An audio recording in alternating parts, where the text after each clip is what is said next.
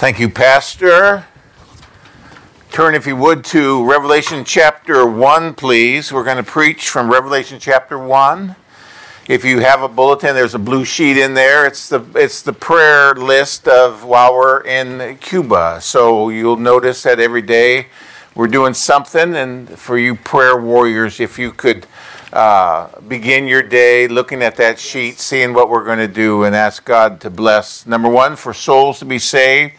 Number two, the first one, once we get to Cuba, is to preach on that Tuesday to the pastors. And we told the Sunday school class that that's perhaps the most important message there is, because they're the ones who stay behind in Cuba while we get on a plane and come home. And so they need to catch the fire of evangelism. So please pray for that, if you would. And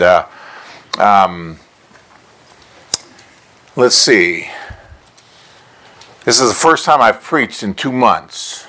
Many of you prayed for my hip replacement surgery. That was November 15th, and that turned out to be great. And then about 3 weeks ago, they implanted my chest with a thing that nobody else has problems but me. So last Sunday, they ripped it out of my chest. Just so that you say, ripped? Yes. Needle nose pliers and everything. But anyway, the infection was pretty bad. I think I've turned the corner on the infection. Yesterday was one of my better days, and today I feel like I'm doing pretty good. So we've got 3 weeks till we go to Cuba, so I'm about 90% there. So pray that last 10% goes well between now and January 29th. Just got back from junior church. All year long, they've been praying for AAA Ministries, taking up a collection. And I want you to know, they just gave AAA Ministries a check for $162. Yes. I think the average age over there is 4.5. So I have to also thank parents of those kids that might have said, here, throw that in the offering plate. But $162. See, in Cuba, they try to make $1 a day. If they make $1 a day, $30 a month, they do all right. That's pretty good. Found out in the last prayer letter of Ernesto's, that's in the big city, Ciego or Havana, $30 a day, but is the average. But in where Ernesto's church is, it's $8 a month. $8 a month. So he is in it's very rural. And it just goes forever. It goes forever. You can leave his church and say, okay, we're going to go door knocking. And 2 hours later, you're lost somewhere in the sugar canes, I guess. I don't know. But $8 a month is the average income of the families around his church. So, we Americans, if we made minimum wage, we're making way more than them. God has blessed America. Yes, amen. That means God has blessed us. And when God blesses us, I think He also expects us to give. Yes. You've been given towards Cuba and Ghana. I have no idea what you gave, but it's because of God's blessings that you're able to give. You know that. I know that. So in Sunday school, the lesson was that sermon to those 8 pastors. There's 8 churches that we go and try to minister to. 8 churches, 8 pastors. They're just getting ready to start another one in Havana. The church in Utah sponsored that church. They raised $6,000. So $6,000, just so that you know, can start a church in Cuba. And the reason why I can start a church is because that's what they pay to buy a house. So a house costs $6,000. And then they put a pastor and his wife in that house, and then that pastor and his wife have a home church. And they preach in it for years and years and years, and if they get big enough, they might throw up a side room that's bigger. But that has just happened in Havana this time. They just started meeting a few months ago. Someone volunteered to be the pastor, someone we've known for the 8 or so years that we've been going down there. And him and his wife are there. And so growing churches is very important. In Ghana, the church that was planted, that went to last year, was already starting to build a second church. And on this Sunday, today, in Ghana, there would be over 200 people in that second church. Just to give you an idea. So when you pray for Cuba or Ghana, that's what I want you to know about. The churches, the evangelism that goes on. Reaching the lost. Like what our brother prayed, partnered. He used the word partnered. I like that. That just boom. I have no idea what other words he used, but bam, when I heard the word partnered, I said, that's it. See, how many of you are getting on a plane to go to Cuba? 0 of you. Right. How about Ghana? 0. But you partnered with AAA Ministries. You partnered with Barney and Earl and myself. Allie was supposed to be here. We're taking a 16-year-old girl with us, and I would have loved to have introduced you to her, but she's playing a special music. How you like that? Special music takes priority over Elmira Baptist Church. Unbelievable. Maybe we'll be able to bring her down when we come back from Cuba. That would be nice. Anyway, partnered. You can't go, but you can help someone else go. That's a partnership. And that's what Elmira is. So, in a sense, believe me, Elmira Church will be in Cuba, landing on January 30th. They will be in Ghana on April 2nd by the time we get there. So, thank you very, very much. Thank you ahead of time for your love gift that we'll receive. And every dollar will reach somebody. Somebody will be saved because we're able to go. All right. Now, if I don't give you this back, I want you to know I'm going to try to leave it right here. You don't have to. Keep it. Throw it in the box for Cuba. For me, yeah, I've got 5 at home, but I just didn't bring them. I don't know why. Getting up, I had to get up at 6 to get here. I got here before your pastor got here. You did, yeah. Matter of fact, I sent him a text, said I'll be there at 9, and I think I woke him up. Yeah. Not sure. Christy, is that what you said? Okay. I want to read some verses. So Sunday school was the message to the pastors on that Tuesday, but this message is Wednesday night's message to Ernesto's church. So I want you to hear a sermon that I'm going to preach the first Wednesday night in an auditorium about this size, and there will be about this many people there. So his Wednesday nights are, they have to find chairs, okay? That's Pastor Ernesto. That's whom you support and have for several years now. But I just want to, just leisurely, let's read some verses. My tendency is I want to stop and say something, but if I do, then I won't have a sermon. So I'm going to try to skip things so that I at least have something to preach when I'm done reading the text. So you said I can go to what did you say? 1:30. 1:30? Okay. Oh, some people just woke up on that. Yes, okay. These are pretty nice. What are these, 2s or 175? 2s, yeah. All right, I'm going to begin. Well, let's begin in verse 11. The voice that spoke in verse 10 said, I am Alpha and Omega, and please let God's word speak to your hearts. He says, I am Alpha and Omega, the first and the last. And what thou seest, write in a book, and send it unto the 7 churches which are in Asia, unto Ephesus, unto Smyrna, unto Pergamos, Thyatira, Sardis, Philadelphia, and Laodicea. And I turned to see the voice that spake with me. And being turned, I saw 7 golden candlesticks. And in the midst of the 7 candlesticks, one like unto the Son of Man, clothed with a garment down to the foot, and girt about the paps with a golden girdle. His head and his hairs were white like wool, as white as snow, and his eyes were a flame of fire.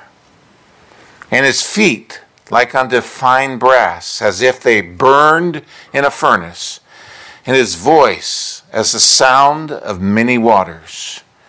And he had in his right hand 7 stars, and out of his mouth went a sharp 2-edged sword, and his countenance was as the sun shineth in his strength. And when I saw him, I fell at his feet as dead. And he laid his right hand upon me, saying unto me, Fear not, I am the first and the last. I am he that liveth and was dead, and behold, I am alive forevermore. Amen. And I have the keys of hell and of death. Write the things which thou hast seen, and the things which are, and the things which shall be hereafter. The mystery of the 7 stars which thou sawest in my right hand, and the 7 golden candlesticks. The 7 stars are the angels or messengers, the pastors of the 7 churches, and the 7 candlesticks which thou sawest are the 7 churches. Father, speak to our hearts, I pray. Take this written word and apply it to us here at Elmira and in Cuba also. Thank you, Lord, I pray in Jesus' name, amen. The person doing the talking is the Lord Jesus Christ. And he's talking about the 7 candlesticks and the 7 stars or messengers or pastors. So this is a text that's all about the church. Elmira is a church. This applies to you as real as it did 2,000 years ago when it was written. Don't let it go to waste. Don't let it fly by you. I turned and saw the voice, he says in verse 12. We mentioned in Sunday school that he said he was the Alpha and Omega. That's the A to Z and every letter in between, which means he is our alphabet. He is our word. How many English words are there? I mean, I looked it up, and you can get different little variations, but there was one word that's used 12 different ways. So one word can be 12 words. And anyway, to make it easy, there's 1,000,000 English words. He's the Alpha and Omega. That's 1,000,000 words. He's the first and the last. They say that we really only use about 25,000. Now think about that. 1,000,000 words, and we use a fraction of that. Some of us, me included, use far less. So that's important. He is all the words of not just English, Spanish. We're going to go to Spanish, and in Ghana they speak something else. How many languages are there? There's like 7,000 languages in the world today. He's all those languages together. That's a beautiful description of the Lord Jesus Christ. So when he says, I am the Word of God, that's 1,000,000 English words. That's 50,000 Spanish words. Actually, I heard 88. That's weird. 88,000 versus 1,000,000. I thought that was a misprint, but that's what Google said. And we know Google never lies. The Word of God, the voice of God. That's what John turned to see.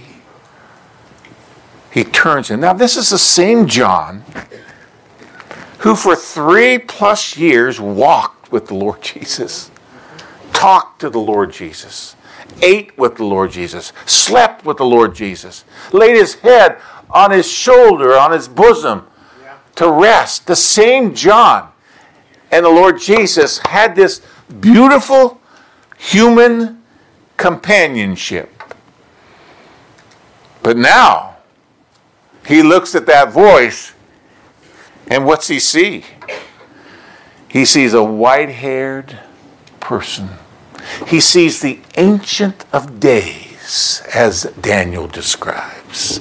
He sees someone with eyes that are red and feet that are bronze, and he sees something different. And at the end, do you remember what we read? When he saw Jesus, what did he do? You remember? Fell at his feet as dead. That's the Jesus Elmira Baptist Church needs to get a glimpse of. Not the Jesus on earth who turned the other cheek, said thank you and you're welcome, but the one that would cause us to fall at his feet in reverence, fear, in worship. I'll just go to the end of the sermon, but if we could get to that place, we'd change. We would change. We would not be the same leaving the church. Leaving the presence of this. He's not the same as he was. He's glorified.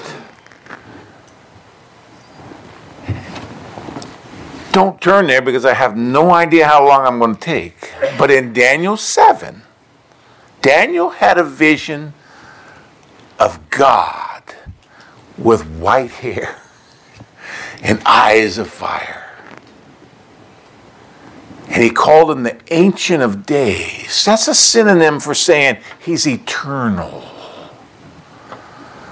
Lord Jesus Christ popped into Bethlehem and popped out at the Mount of Olives. But he's as eternal and as glorified as the Mount of Transfiguration. Were those three apostles changed on the Mount of Transfiguration when they got a glimpse of the transfigured Savior? Oh, yes, they were. And I think that's God's goal. He wants us to get a glimpse of him. He wants us to be changed. So let's see. Verse 13. And in the midst of verse 12, I saw 7 golden candlesticks. And in the midst of the 7 candlesticks, one like unto the Son of Man, clothed with a garment down to the foot and girded about his the paps with a golden girdle. He hears the voice. He turns to see. And the first thing he saw is one like unto the Son of Man. Again, Daniel chapter 7 describes Jehovah as the Son of Man. The Son of Man actually has a stronger connotation of the deity of Christ than the Son of God. Stronger. We don't understand that because we're Americanized. But in the Israel and Arab world, the Son of Man was Daniel chapter 7. And everybody knew that Daniel chapter 7, Son of Man, was Jehovah God. In the Mediterranean world, everybody was a son of God. How many gods did the Greeks have? Tens of thousands. The Egyptian pharaoh said, I'm going to become God. I'm a god. To be a son of God, to an American Christian, woo! But to the Middle East, oh, one of thousands. But the title Son of Man, which I always used to just kind of consider a least important title than the Son of God. That's the Ancient of Days in Daniel 7. That's who John saw. And where was this Ancient of Days, white-haired man standing? Where was it? In the midst of the 7 candlesticks. The 7 candlesticks are the 7 churches. And who is in the middle of the churches? The Lord Jesus Christ. The Lord Jesus Christ needs to be in the middle of Elmira Baptist Church. Right. Not Scott Dean. Right. Amen. Not the deacon board. It's the Lord Jesus Christ. He's in the middle of the 7 candlesticks. He is the one of preeminence. We need to remember that.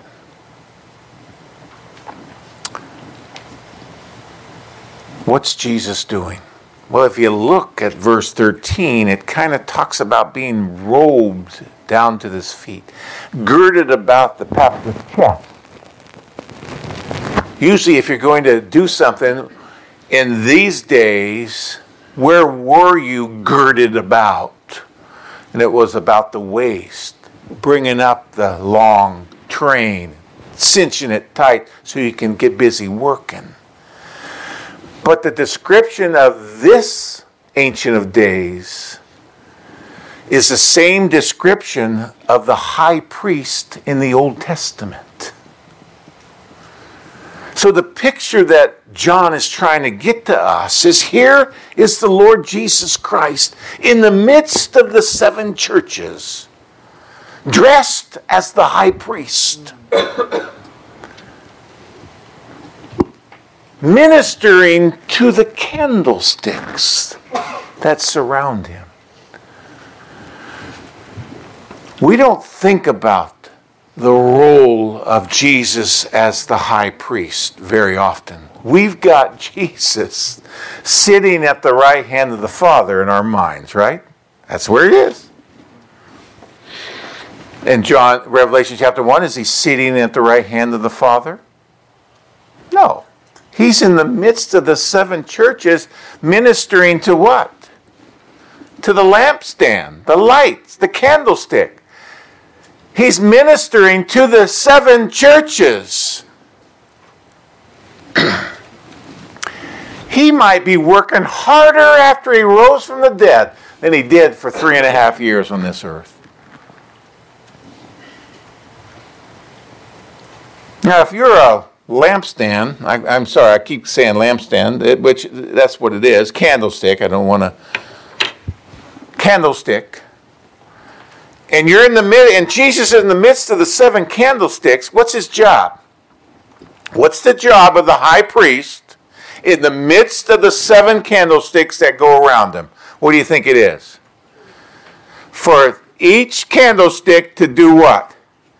Burn its brightest and shed as much light as it possibly can. Do you think, am I trying to squeeze a square peg in a round hole on that one? No. If you're candlesticks are supposed to give light. And you got someone as the high priest ministering to those churches. He's trying to keep that candle well lit. That's his job. To apply that to Elmira. Let's just say every one of you is a candlestick. And he's walking through the midst of you. And what's his number one purpose here? In other places, he's got other purpose. In 1 John chapter 2, he's an advocate. As the accuser is pointing his finger at believers, Jesus is defending them. So he's somewhere else doing something else. In John 15, he's the husbandman that's pruning the trees so that they could bear more fruit. But we're not preaching 1 John chapter 2. We're not preaching John chapter 15. We're preaching Revelation chapter 1. And his main concern is light. That's his main concern, light. keeping the churches as bright as they can for as long as they can. Do you ever know anybody that burns bright and then over time fades? Sure. Well, everybody. So if you burn bright and faded, what does the high priest want you to do? Burn bright again. That's what he's interested. He's interested in that.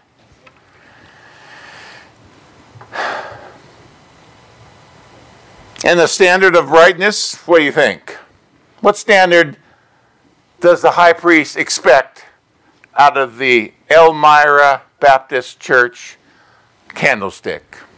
Mediocre, low grade, or burning bright and hot? You know the answer. Say it. Burning bright and hot. That's what he expects. And I had to look these up. Let me see. Yeah. You ever seen a candle that starts smoking? That's not that. You don't want that, because if it's smoking, that means that not enough oxygen is getting to the wick. Try getting around in life when your oxygen tank is running low. That's not what the high priest wants. So the high priest is trying to find out, well, what's clogging the flow of oxygen? The Holy Spirit is air, right? Pneuma. Something got in the plastic tubing.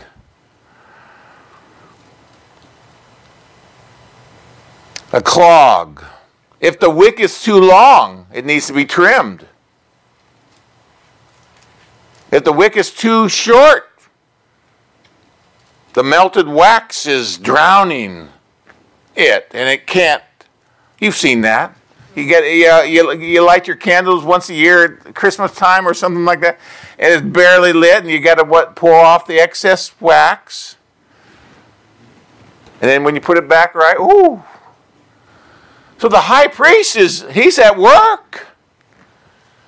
He's looking, and he wants your candle to be as bright as it can be. That's what he wants.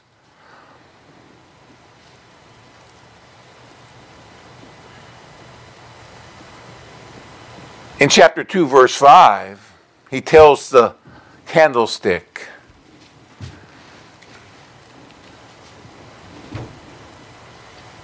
be careful. I might have to snuff out the candle. That's a warning. I can remove your candlestick. That's a solemn warning. He's busy as a bee, working to keep Elmira as bright as it can be. But just the next chapter over, he warns the church, if you're not given the light I expect, I'll take it out. How many churches did he write this letter to? 7. You'll be hard-pressed to find any of those 7 around today. You won't find any of these. They came, they burned, and they died out. Gone. That's sad, but that's that warning.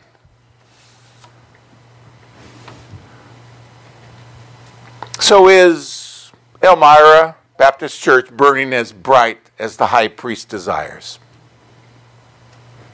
Next week, I'm going to preach a sermon at Calvary Baptist in Orville. At this point, I'm going to say, is Calvary Baptist burning as bright as the high priest wants? I already know the answer, and the answer is no up there.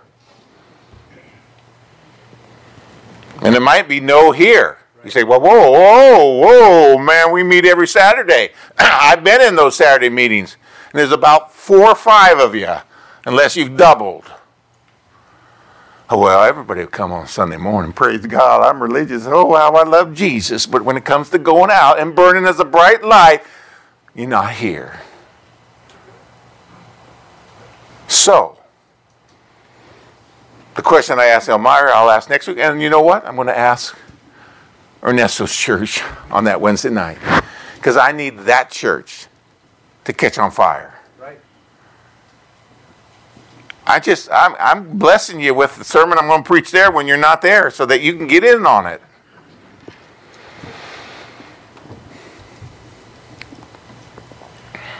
First Peter 4:17 says, judgment begins in the house of the Lord and begins with us, individuals. Is your wick too long? Is it too short? Is the oxygen being cut off? Are you smoking? Are you smoldering? Are you barely lit? Only you know the answer to that. I don't know. But I do know that the great high priest who's girded about to minister to this church collectively and you individually is looking for the brightest flame, the longest lasting flame. That's what he's looking for. And John, he hears all this, he sees all this, and he falls at his feet as dead. A glimpse of the Jesus that is in existence right now in heaven. Erase the gospel picture out of your mind and begin to picture him here. White hair, Ancient of Days, who was, who is, who will be, eternal. Eyes, flame of fire, is that how it's worded? Those eyes know the hearts. Out of his mouth, a sharp two-edged sword. You know, when I think of a sword, I think of those long kind of, you know, and this is what I think of, right? Sword. This word for sword is the shorter stabbing one.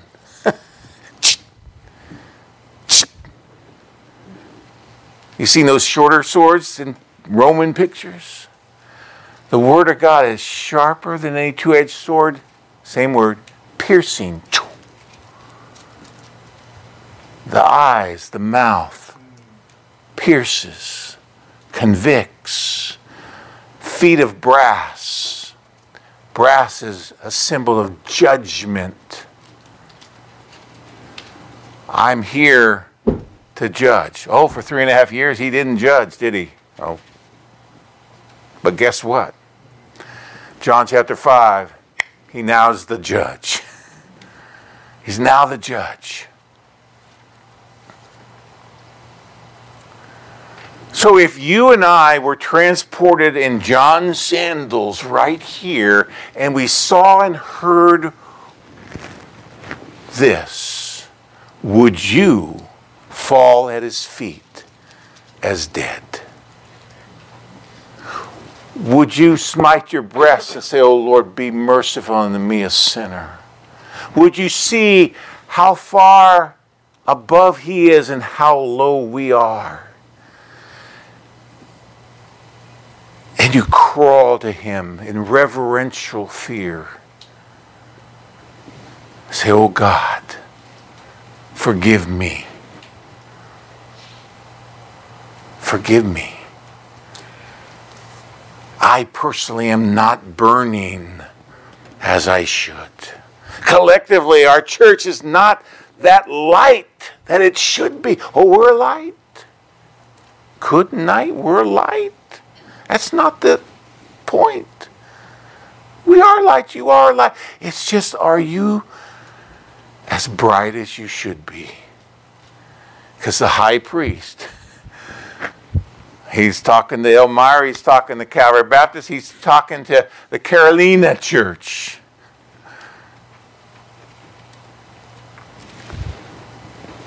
See yourself in His presence as He is right now.